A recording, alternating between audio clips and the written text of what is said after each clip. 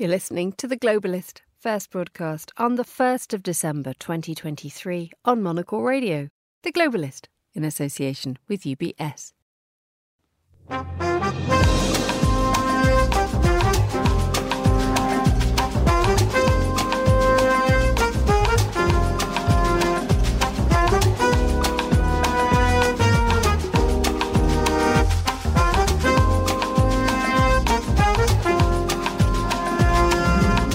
Live from London, this is The Globalist with me, Emma Nelson. A very warm welcome to today's programme.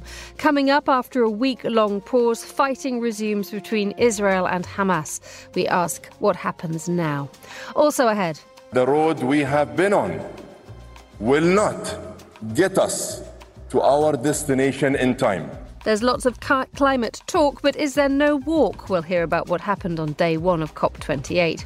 Also coming up, the EU announces new provisions to protect freedom of speech and a look ahead at the latest film releases with Karen Krasanovich's guide to the Christmas blockbusters. That's all ahead on The Globalist, live from London.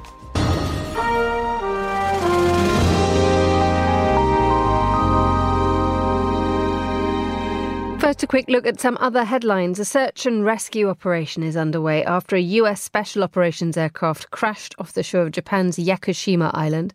11 US House lawmakers have asked the Biden administration to investigate a Chinese drone maker, Autel Robotics, claiming it poses a direct threat to US national security. And the photographer Elliot Erwitt has died aged 95. Erwitt was famous for capturing a standoff in 1959 between the then US Vice President Richard Nixon and the Soviet Premier Nikita Khrushchev and photographing Jacqueline Kennedy at her husband's funeral. Stay tuned to Monocle Radio throughout the day for more on these stories.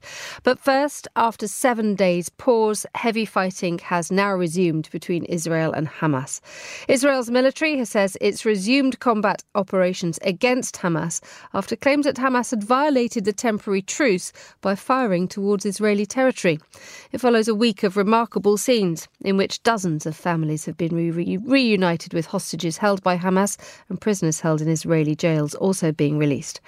Well, to bring us up to date, I'm joined now by Daniela Peled, the managing editor of the Institute for War and Peace Reporting. A very good morning to you, Daniela. Good morning. So just explain to us what happened overnight, because a little more than 8 hours ago, there was still a glimmer of hope, wasn't there? Well, the truce has been extended several times with parameters very clear. More Israeli hostages released, more Palestinian prisoners released, and a further period of calm. So over the last week, 80 Israeli hostages have been released, overwhelmingly women and children, and 240 Palestinian prisoners. It has held remarkably well. Israel is now saying that Hamas violated the terms. At the same time, both sides are saying they're ready to resume open conflict. So it looks now very much like we are heading to the next phase of this particular war. Well, what does that look like now? I mean, well, before we examine that, just tell us what went wrong exactly with this pause, because the scenes repeated day after day of families being reunited, Israeli hostages taken out of Gaza and taken back to their loved ones, and also Palestinian prisoners coming out and being reunited with their loved ones as well, had become a very powerful narrative, and it had become almost irresistible, hadn't it? So there is clearly enough of a risk that both sides are prepared to take, that they are now content to dispel with that narrative. Well, it was only going to be a temporary pause. There was never any idea that it would be a ceasefire. Hamas has been very clear from day one that it would release all of the hostages for all of the prisoners. That's all of the prisoners held all the Palestinian prisoners held in Israeli jails, which is clearly not going to happen. Within Israel, the issue of the hostages is incredibly emotive. Netanyahu has been under a huge amount of pressure. But then the idea was that all the women and children will be, the Israeli women and children would be released. Now, Hamas has fallen short of that, but there was never going to be a huge hostage release, because you get into the realms of the soldiers, which Hamas are very unlikely to release for relatively, I mean, it sounds a brutal thing to say, but the Palestinian prisoners that have been released so far have been fairly low level. They've been, people that administered detention, lots of children accused of stabbing or throwing stones. So this exchange was always going to be limited. It does not close the door on a further pause at all, which is highly likely. But now, as I said, it's back to full combat operations. And Israel has said that it will be absolutely full combat operations, and that there is the thought that the fighting will now move further south in Gaza, which is already packed full of thousands of people who'd fled the bombing in the north. Yes, absolutely. The UN is warning of 1 million refugees, is warning of a looming a humanitarian crisis, upon a humanitarian crisis. The weather is getting colder, conditions are pretty awful. Other warnings that disease could kill even more people. So the situation is dire, and Israel has not offered any particular direction as to what might happen next, or even what might happen in terms of the population of Gaza. It's very clear that Hamas bears responsibility for holding citizens as human shields. There are ideas that the population could move to supposed unilateral safe zones that it's marked out in the south. But not only are there no facilities for a mass movement of people there, but also there is very little faith on the ground that Israel will not strike those areas as well. Tell us a little bit more about the international community now, because we had extensive, exhausting efforts made in Qatar, with the Qataris, with the Egyptians, with several players from the region trying to keep a lid on things. What does this now mean for their efforts? Oh, those efforts will continue. I mean, that's a parallel process. The issue with this war, as with so many other modern wars, but perhaps this one, defining what victory looks like to either side is almost impossible. I mean, Hamas will win by surviving this onslaught. Israel says that it wants to completely destroy Hamas, which seems highly implausible as a military objective. I mean, by Israel's own estimation, there are about 30,000 Hamas operatives in Gaza, and Israel's own figures indicate they've killed between 1,000 and 3,000. I mean, that's in nearly 2 months of war with a devastating human impact. So it makes no sense for anyone, not even a military expert, to see that this just continues until those 30,000 operatives are killed.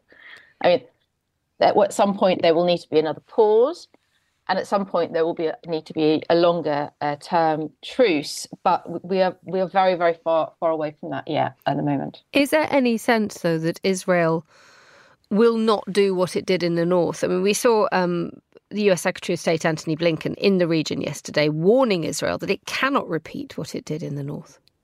The language from Israel's international allies, specifically the US, is getting stronger, that's for sure, incrementally.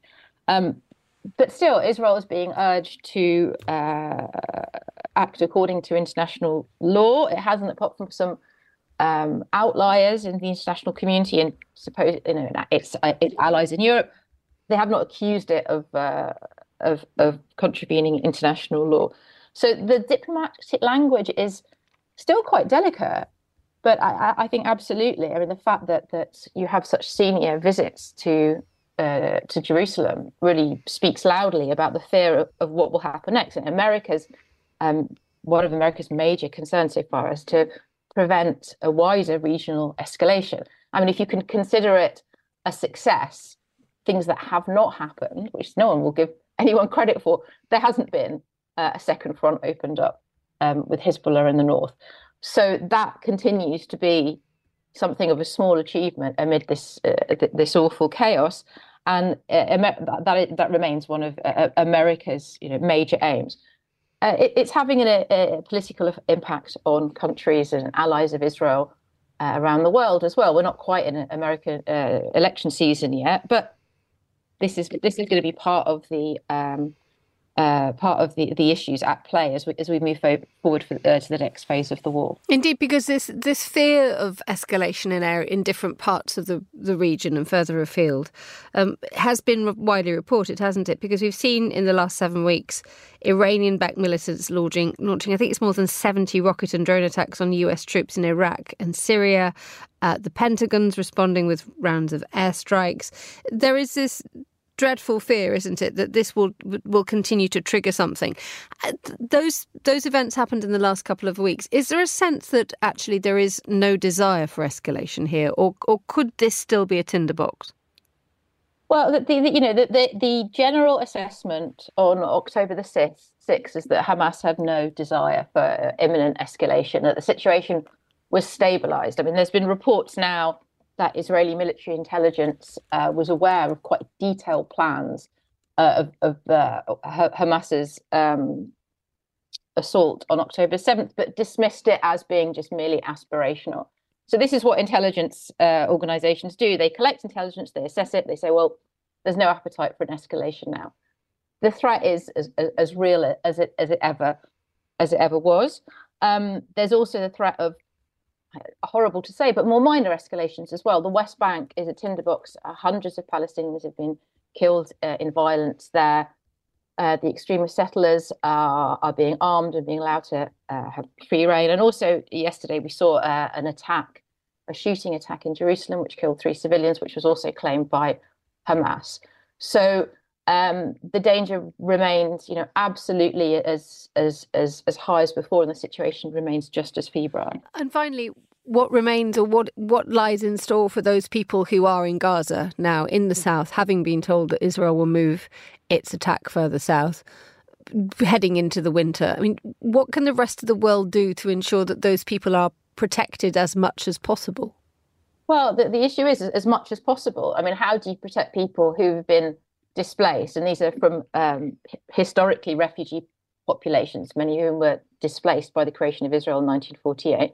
How do you protect people who've been hugely traumatized by awful scenes? Many have lost multiple family members. Many children. The population of Gaza is incredibly young.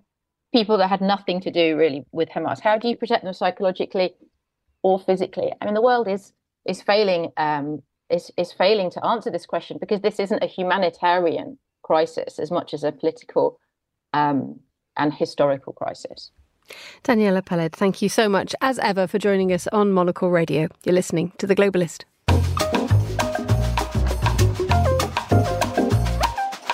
It's just nudging 11:13 in Dubai, 7:13 here in London. Now, the opening session of the UN COP28 Climate Summit did its best to grab the headlines yesterday, with the United Nations climate chief warning that unless governments trigger the end of the fossil fuel era, humanity will bring about its own terminal decline.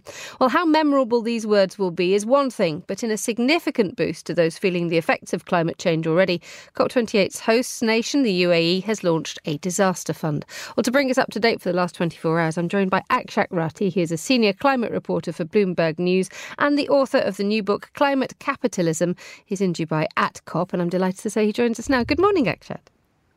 Good morning. So just tell us, what was said on day one? Day one is typically the day when technical stuff happens. So there is supposed to be an agenda over the next 2 weeks that needs to be agreed upon.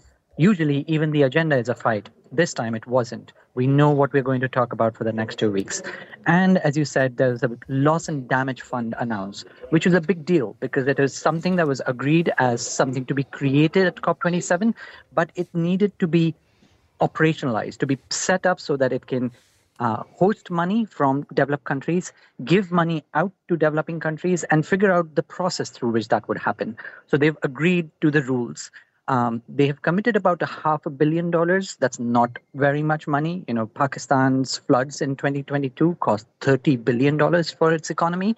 But the $500 million will go a long way to try and create this mechanisms through which it will work. The next step would be how would more billions come into that fund? Indeed. I mean, let's talk about this $500 million. Is there a reason why the figure is so comparatively low?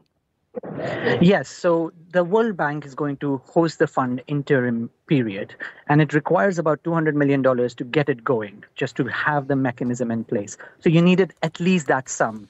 And of course, you go out and ask lots of countries, and so some countries gave a little more money, and that's why you have $500 million. It's not real money going to make a huge impact. Maybe a small island nation could benefit from it, but not a large economy. And as a result, does that sort of diminish its impact immediately? I mean, the narrative has been, this is brilliant. Finally, after a very, very long time of talking about this, we have this loss and damage fund. And yet when you do just lift just ever so slightly the lid on it, it doesn't seem to have the teeth that it needs. This can be said of almost anything you do on climate change. We are so far ahead, so far behind what we need to be doing, that any amount of work we do is always behind the main goal. But from a loss and damage perspective, until last year, before it was agreed upon in COP27, John Kerry, who's the state secretary, former state secretary of the US and the special climate envoy for the US, said there's no chance it's going to happen. And 15 months later, there's actually a fund with some money in it, with some mechanism, legal mechanism, to put in place for compensating people with climate impacts. So it is a ton of progress for people who've been at COPs for the last 27 years. The progress is typically slow, but this is important news. It is important news, therefore. Will enough countries pay into the fund, not just to get it going, but to keep it going? So this is where the pressure campaign will start. Now that the legal mechanism in place, which is really hard to get in place, now you can go and have a fight to try and get more and more money into this fund. And that's going to become the sort of talking point at every COP going onwards, that is rich countries doing the work that they had promised that they would, to try and finance not just compensating for climate damages, but also for projects that would reduce emissions, and also projects that would help countries adapt to the warming that we've already seen. Tell us a little bit about the way that the UAE has been handling the last 24 hours. I mean, we have all the right words being said, and we have now this creation of this fund against, many would say, all odds. But then the fact remains that the UAE does need to do something to mitigate against the damage done by the last few weeks of claims of persistent involvement in fossil fuels. And indeed, I think, isn't the man running the show, the president, Sultan Al Jaber, is still the CEO of a large oil company. Yeah, he very much is. And green groups have been pointing out to the conflict of interest of putting an oil CEO as the president of COP for the entire year. And of course, the revelations this week, where BBC and the Center for Climate Reporting found documents that said the CEO had used talking points during COP meetings about his oil company, which are strongly denied by the presidency, but those are certainly raising the prospect of the conflict of interest actually playing out. So all the COP delegates that I've spoken to have said this revelation makes it even more important that the UAE does what is required to try and move the ball on climate. So I think the test will be whether in the negotiated document in 2 weeks' time, there would be some language on phasing out fossil fuels, the very thing that is powering the economy of the UAE and has made it into a developed country almost, even though it's called a developing country. And so will they agree and get 200 other countries to agree to phasing out fossil fuels? That's the real test. Akshat Rati on the line from COP28 in the UAE. Thank you so much for joining us on Monocle Radio. UBS has over 900 investment analysts from over 100 different countries. Over 900 of the sharpest minds and freshest thinkers in the world of finance today. To find out how we could help you, contact us at ubs.com.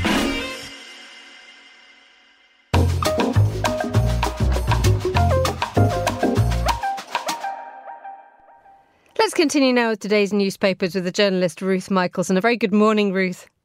Good morning. From where do you join us today? It's usually somewhere delightfully warm. The reason I say that is we're all absolutely wrapped up to the nines here in London.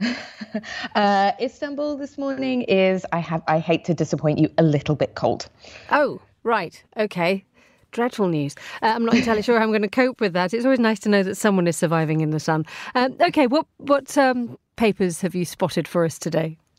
So let's start with a little bit of coverage coming out of Israel. This is about the US Secretary of State Antony Blinken's visit, which just wrapped up just before we came on air. AP mentioning that during his visit, he, in their words, stepped up calls for Israel to comply with international law and spare civilians as it wages war against Hamas in Gaza. There is rather interesting coverage in the Times of Israel mentioning a meeting between Blinken and the Israeli War Cabinet last night, where essentially he tried to tell the War Cabinet that they do not have months and months with the operation in Gaza.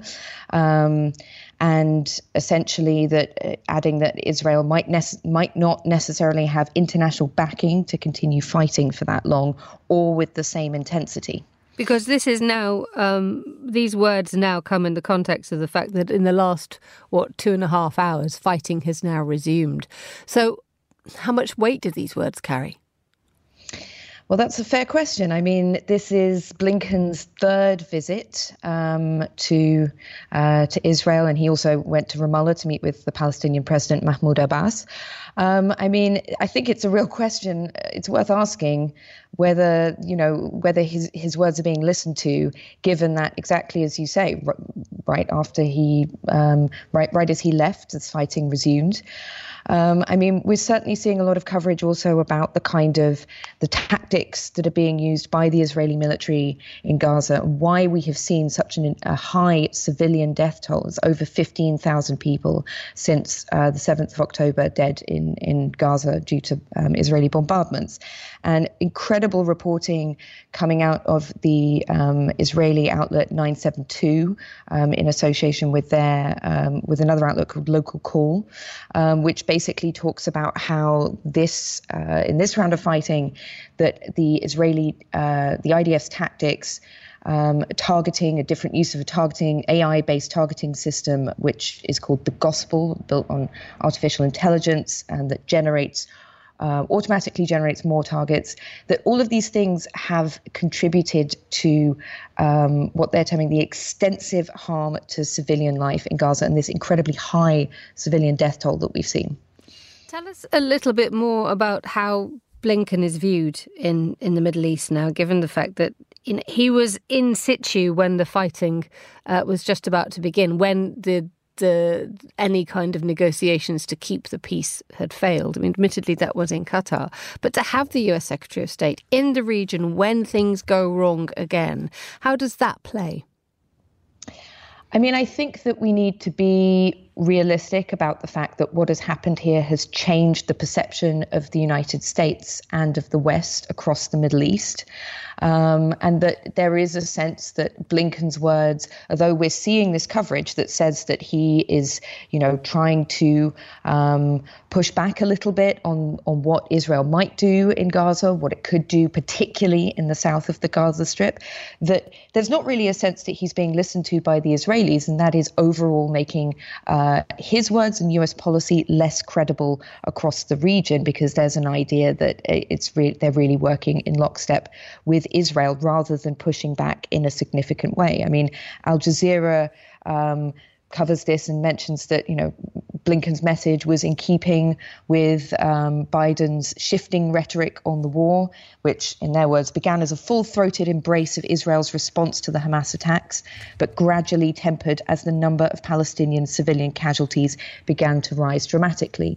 So I just don't think that there's an impression that Blinken's presence is going to have, he can say the things that we've seen him saying to the Israeli War Cabinet. But is that going to make a difference in terms of tactics and in terms of what's being used? I think major questions about that.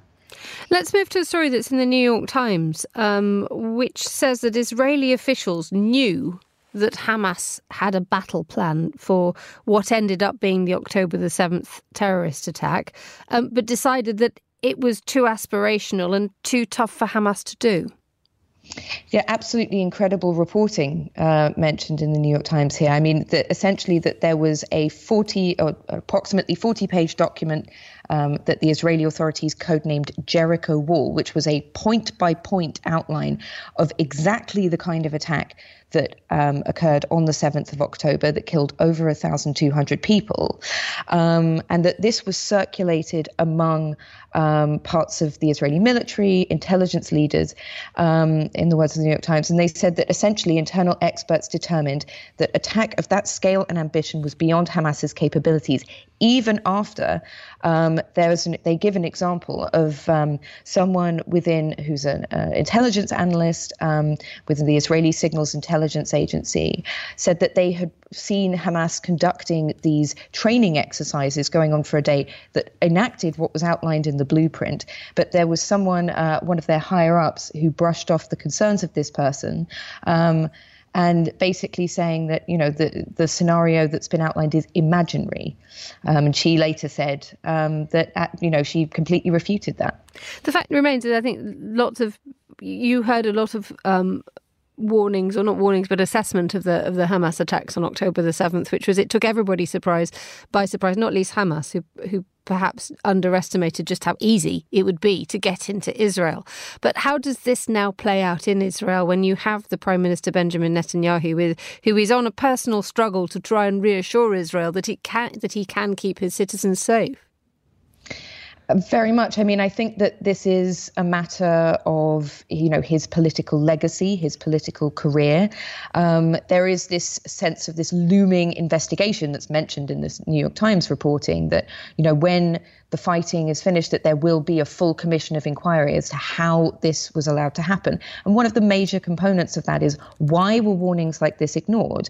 And there is, to some degree, a gender element to this. They mentioned that the intelligence analyst, a veteran intelligence analyst, in the words of the New York Times, was warning in July about these trainings, and that we've certainly seen a lot of reporting that female scopers who were based on the border with Gaza saw what they termed unusual activity, warned their superiors, and were ignored. And so I think that there are real concerns about why these warnings were ignored and what that means politically. That, we've seen also reporting that Hamas took advantage of some of the political divisions in Israel on the basis of the timing of the attack. And so all of these things are, likely to come up in this inquiry that we know is coming at some point in the near future. And so does Benjamin Netanyahu. Let's move on to the story that Russia yesterday labelled a global movement for gay rights to be an extremist organisation, including a total ban on any kind of public support. Possibly an unsurprising move by Russia, but the fact remains is that there is no such thing as a coherent, organised, single global movement for gay rights, is there? Absolutely. I mean, that conception of it, rather, yes, it's designed to make it sound as this sort of shadowy extremist organization.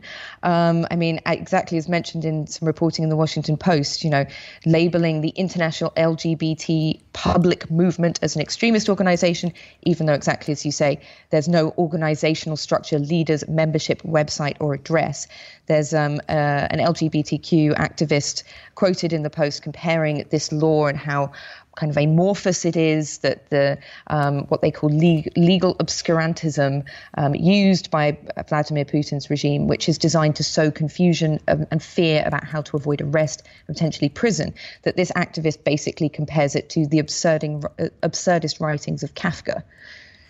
Absurd on one side, but on the same side, it does point to a continued direction of Russia's crackdown on anybody who doesn't look exactly how they want them to be.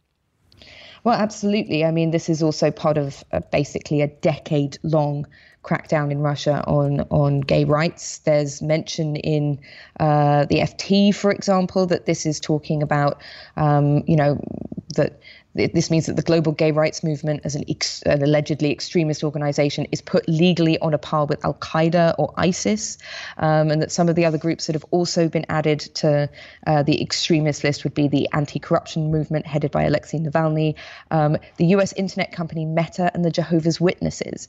So, I mean, it's both confusing and also terrifying for the people affected.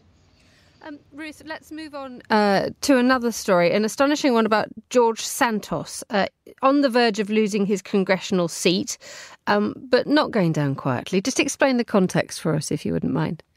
Yes, so incredible piece in New York Magazine mentioning all of the lies, essentially, that congressional investigators found in an investigation into George Santos, which is why he now risks in a vote today, losing his seat in what would be historic. Just some of the lies, it's just absolutely incredible list. So lied about founding an animal charity, swindled a disabled vet whose dog was dying, lied about where he went to high school and college, lied about working for Goldman Sachs, accused of committing identity fraud and credit card theft, things I hadn't even remembered being reported because it's such an incredibly long list.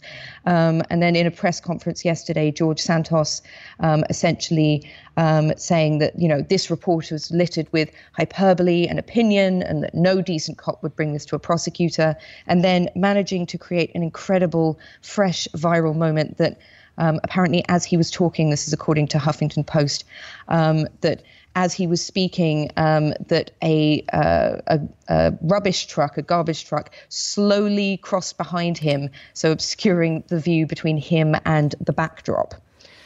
Ruth Michelson, thank you so much, as ever, for joining us on Monocle Radio. That was Ruth Michelson on the line from Istanbul with today's paper review. The time here in London is 7:32. You're listening to The Globalist with me, Emma Nelson. A quick look now at today's other news headlines.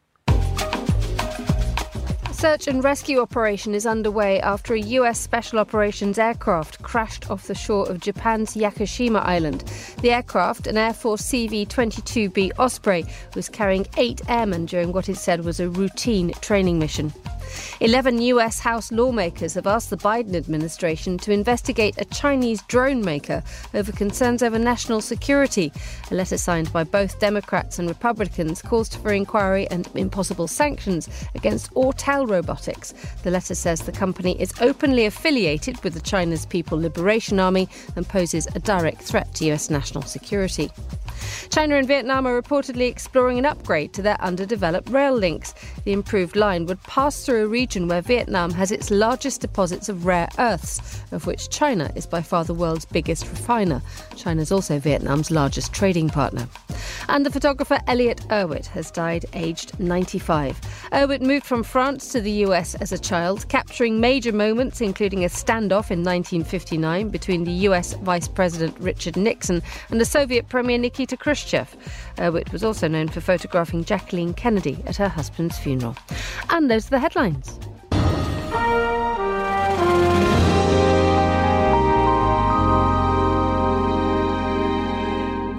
7:33 here in London. Now, prepare to hear more in the future about the expression SLAPP. S-L-A-P-P. It's an acronym which stands for Strategic Lawsuits Against Public Participation. It's a technique used most frequently by large organisations or companies to target individuals such as journalists or activists. Well, now the European Union has come up with an agreed legal approach to handle such cases. Let's hear what an EU spokesperson had to say about it yesterday. Democracy cannot work without a free and independent media. This is why the Commission welcomes the political agreement reached by the European Parliament and the Council early this morning at 2:30 a.m. on the new EU rules to protect those targeted with strategic lawsuits against public participation, or as we call them, SLAPPs. Well, joining me now is Steve Crawshaw, former director of Human Rights Watch UK and author of a forthcoming book on international justice. A very good morning. Welcome back, Steve. Good morning. Good to have you with us on the programme. Just explain to us, one does one's best to try and outline what SLAPPs are, but could you just recap exactly what a SLAPP is? Yes, I mean, in a sense, as you say, it's something which we've been more aware of in the last few years. There have been a couple of high-profile cases. In a way, this is what we've seen for a long time: is libel cases, the libel laws used to suffocate debate. It goes broader than libel, but what you've got is companies or individuals with very, very deep pockets who will throw threats at those who are trying to cast light onto potentially murky issues and use that to initiate court cases which have in themselves no merit and perhaps will be thrown out by a court at the end of the day. But the amount of effort and energy and above all money that is thrown into that fundamentally suffocates the debate that's happening. And we've seen that London has been an absolute centre, obviously now not part of the European Union, so not affected by this latest legislation, but we're seeing this across the board. So give me an example. You said there have been a couple of cases. Are these court cases or lawsuits which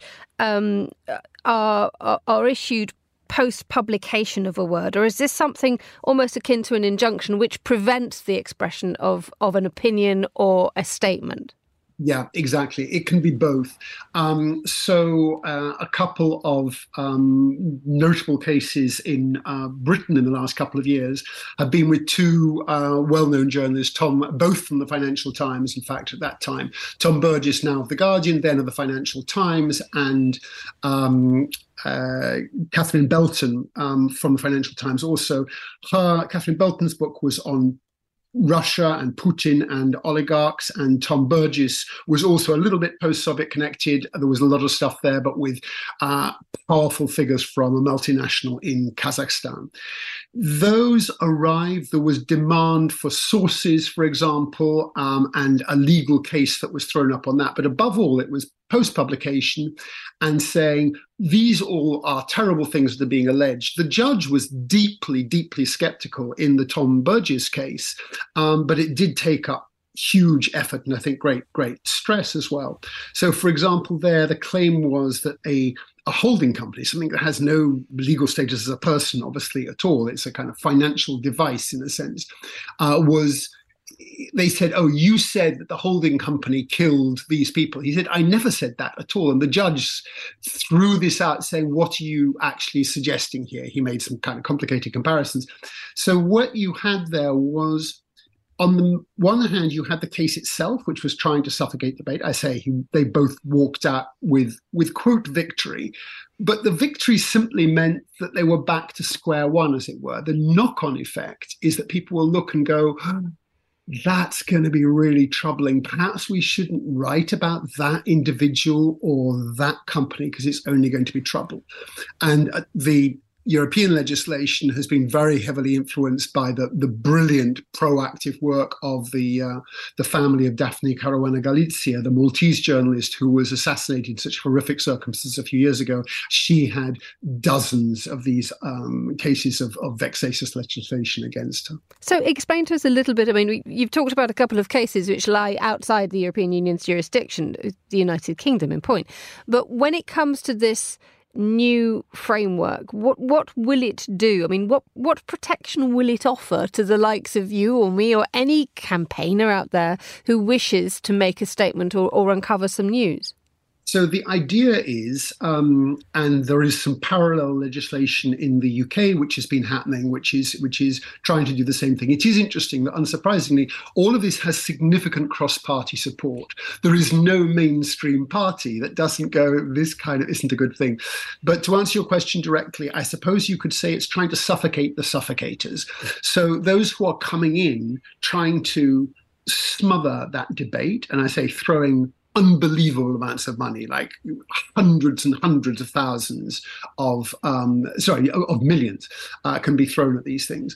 And the idea is to make it more difficult to do that, which is a very laudable aim, and that's been praised all round.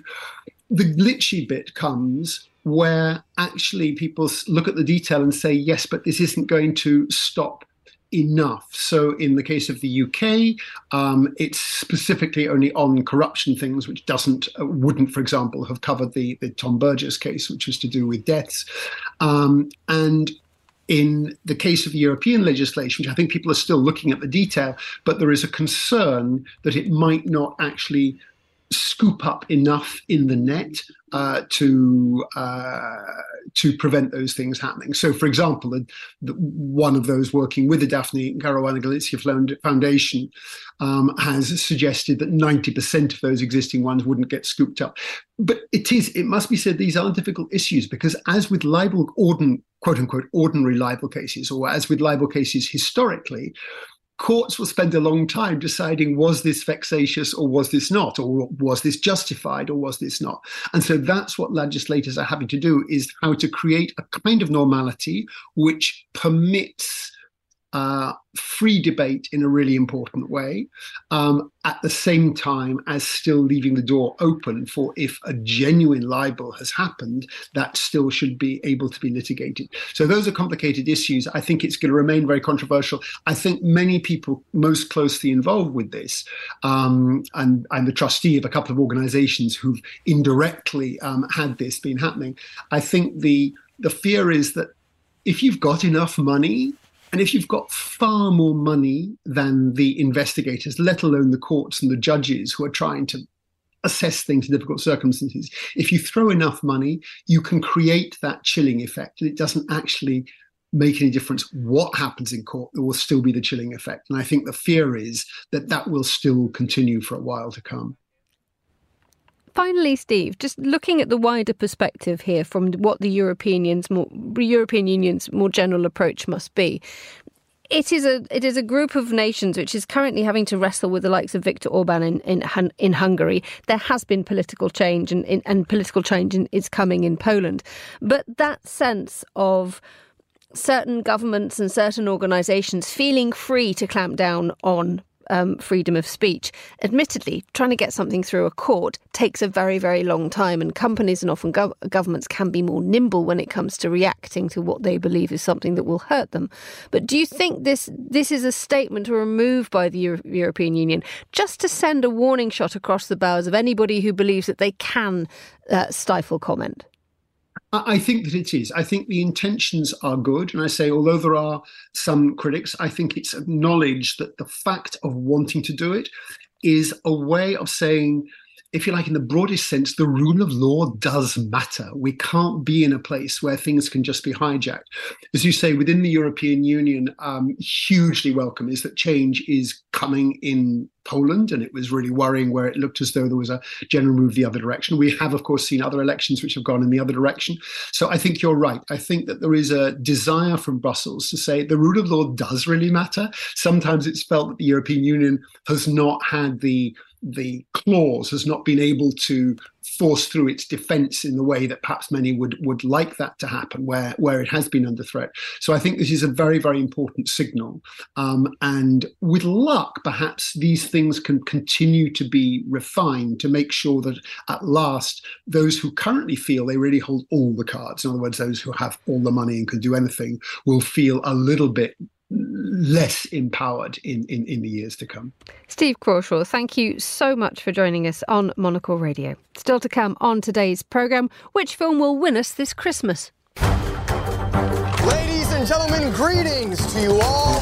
My name is Willy Wonka. You see, I'm something of a magician. Prepare to be amazed. I'll be joined by Karen Krasanovich to go through the Christmas blockbusters a little later on The Globalist.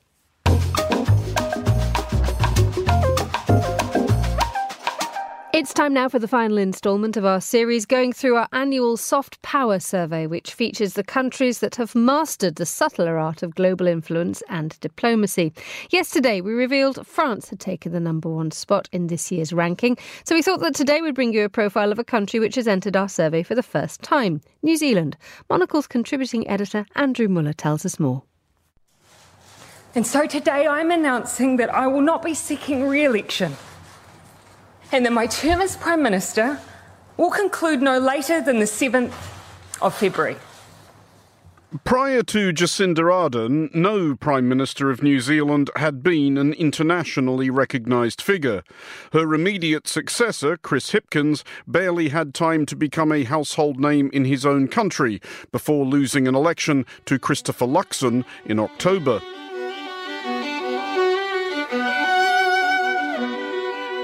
The new incumbent is unlikely to follow Ardern onto the cover of Vogue, though that is far from a measure of competent governance. It is certainly the case that by the end of her tenure, Ardern was more popular abroad than at home. She was nevertheless a considerable soft power asset. The acts that follow her onto the global stage will struggle to attract nearly as much spotlight.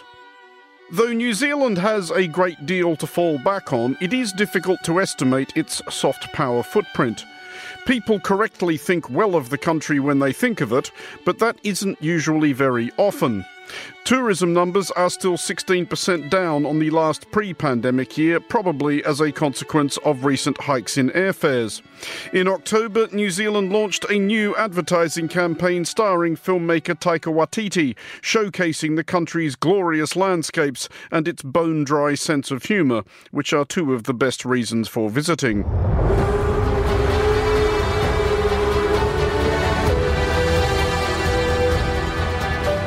Here I am, Taika Waititi, taking in the epic view of the mountains. That view's epic. Ah, the salty smell of the sea. New Zealand is a quietly determined pioneer of environmental initiatives. In 2023, it became the first country to ban plastic supermarket bags, extending an earlier prohibition to include even the thinnest such receptacles, and proposed a tax on the greenhouse gas emissions of farm animals. Disaster for New Zealand. The country missed out on a keenly hoped-for soft power triumph when its best-known international brand, the men's rugby union team, the All Blacks, fell short of victory in the Rugby World Cup. But it's over! It's over! But this mattered rather more to New Zealand than it did to anybody else. Hundreds of millions of viewers were nevertheless entranced and intrigued by the pre-match haka.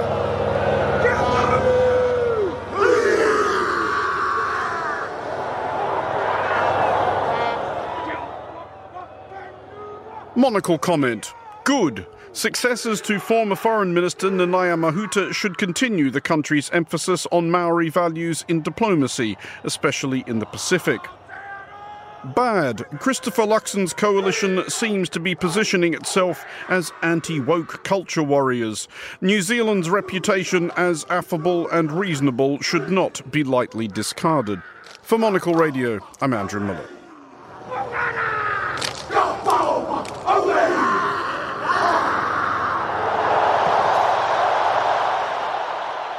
Thank you, Andrew. And you can pick up the December-January issue of Monocle magazine right now, available in all good newsstands, or order your copy at monocle.com.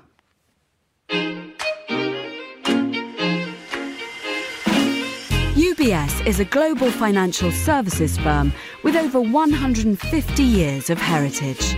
Built on the unique dedication of our people, we bring fresh thinking and perspective to our work. We know that it takes a marriage of intelligence and heart to create lasting value for our clients.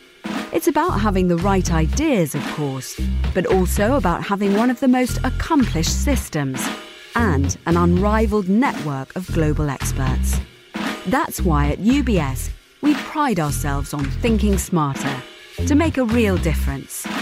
Tune in to The Bulletin with UBS every week for the latest insights and opinions from UBS all around the world.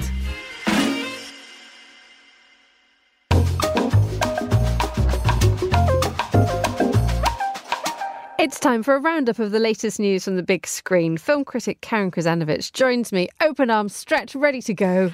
She's warming up, ladies and gentlemen. She's literally limbering up for the session. How goes it, Karen? Yeah, I can touch my toes, so we're ready. Okay, well, that makes one of us in the room. I can't do. I haven't done that since. I've never been able to do that. Right. Okay. Let's talk about the movies. What are the big headlines? I mean, we must talk about Christmas stuff in a minute. Yes. And major films being released. But what else from the world of cinema? Well, I think what's interesting is that Sony Pictures Entertainment, SPE, and the Guardian Media Group, that's not just the Guardian, but it's the group, have agreed to first look rights to all of the Guardian's stories, including archive material. So what does that mean? They can go through and try and find a good story and turn it into a movie? Exactly, because SPE has companies in it like the ones that do The Crown, His Dark Materials, Sex Education, and also they have a film division like TriStar and Screen Gems. So what's going to happen? This is. I've been seeing a lot of articles lately about the rise of documentaries and the rise of true stories. And right now, my mother would never let us have fiction in the house because she said real life has got enough true stories. Well, here we go. Sony Pictures and The Guardian are agreeing with my mother and deciding to develop 200 years of archive, to delve into the 200 years of The Guardian's history across articles, blogs, columns, videos, and podcasts to mine for good stories. And what will they do with these good stories? Because then, do they then have to go and ask permission or whoever it is to try and do the story? Or is this just, okay, we've read the story, now off we go? It looks like there's a rights deal to me. I mean, it's difficult. I haven't seen the fine print, but the Guardian Group has already had a Best Documentary Short in 2021 with Colette, and they were nominated for another in 2019. So, this isn't their first rodeo. They know what they're doing. And I think the combination of the platform and the material is going to be very interesting. So I'm pretty sure that there is rights clear. There's not going to be a problem with rights there. And what kind of what kind of entertainment company will this then make Sony? I mean, where will this position it in terms of all the other huge giants? I think it gives it I think a lead, really. I don't know of any other agreements that are like this with any other platforms and companies. There might be, but because this is so expansive and so extensive, into the past, I think it could mean, well, okay, let's look at what we like to watch. I mean, for example, Hustlers, the 2019 film, The Bling Ring, Dog Day Afternoon from 1975, Argo. All of these, also the Mr. Rogers movie, were all based on newspaper articles.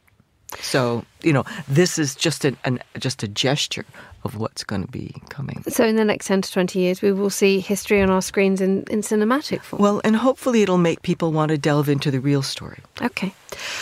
Let's talk about Christmas. We have to. It's the 1st of December. Strap yourselves in. Here we go. We've been going to watch some films together, Karen Krasanovic, you and I, and it's been super fun. We saw Wonka last night. We can't talk about it. No. Until next week when we are allowed to talk about it. We've also seen The Colour Purple. We have. Are we allowed to talk about that yet? I think we can. I don't know. No, I think we can. Anyway, these are big names, big titles being not reworked, turned into musical form in both cases, which you love musicals. I can't tell you how much I love musicals. Thanks.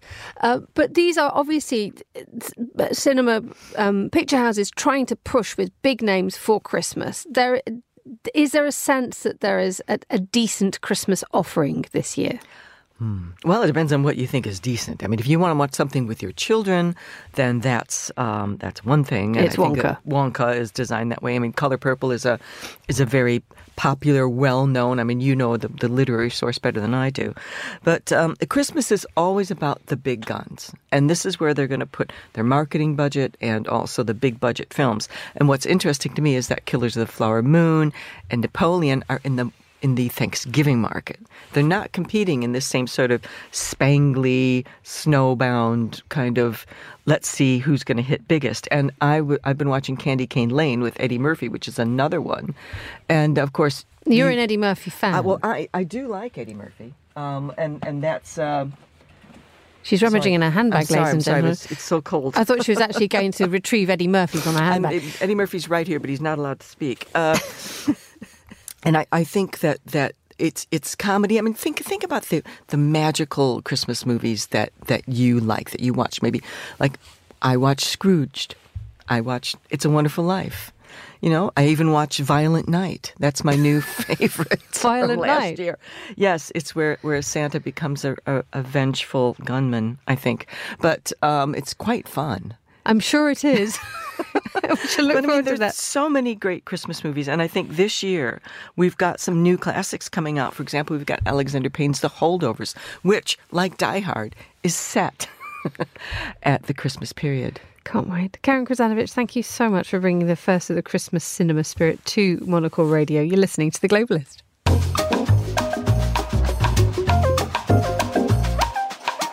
Now, the annual Art Review Power 100 list is out, a celebration of the world's most influential figures. This year, the artist and activist Nan Goldin tops the list of those shaping the creative world. To tell us more, I'm joined by Mark Rappold, Editor-in-Chief of Art Review. Good morning. Morning, thanks for having me. Good to have you on the programme. Just recap, what is the Power List 100? So the Power 100 is published by Art Review magazine, and it's been going since 2002. It's basically a list of the people who are influencing the kind of art that gets made visible to the public, the kind of art that's being produced, and the ways in which it's shown. And this year you've chosen Nan Goldin. Why was that? I mean, just explain to anyone who doesn't know who she is. I mean, activism is something which is absolutely stitched hard into everything that she does, and started as an artist, became an activist, and now everything is sort of becomes one. Tell us a little bit more about her and why you thought that she this year is the one to top the list. So I think, as you mentioned, Nan Goldin's an American photographer, and she's been active for the past several decades. Her work itself has, for all that time, dealt with people and communities that are made to feel powerless. So her work has tackled confessional autobiography, queer identity, intersectional feminism, body autonomy, and corporate ethics, and a lot of the issues that are very much present now. In 2017, she founded PAIN, which was a kind of campaign against the opioid crisis that ripped through America.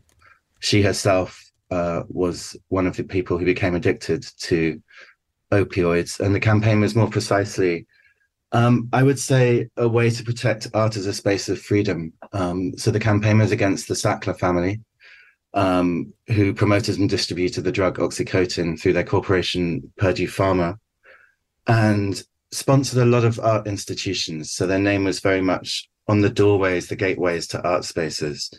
And she began the protest against the sort of ethics of this, and partly against the Sackler family more generally. And they basically succeeded in having the name Sackler removed from a number of institutions such as Tate, the Metropolitan Museum in New York, the Louvre in France, and earlier this year Oxford University. So her campaign spread much more than through just the art world, but into the more general world as well. And I think it's very much about protecting public space from corporate interference. Very briefly, though, the list that you have incorporates both the purely creative, the campaigners, but also it has quite a commercial sense to it. Yeah, it has a commercial sense in the sense that commercial art galleries are one of the venues that show work, and any kind of power in some ways is about visibility, and commercial galleries give visibility by funding shows and institutions, but also in putting on shows of new works by artists. But equally on the list, there are anthropologists such as Anna Singh, there are thinkers such as Byung-Chul Han, who operate slightly outside what we would say the art world was conventionally, but contribute to the ideas that circulate in it.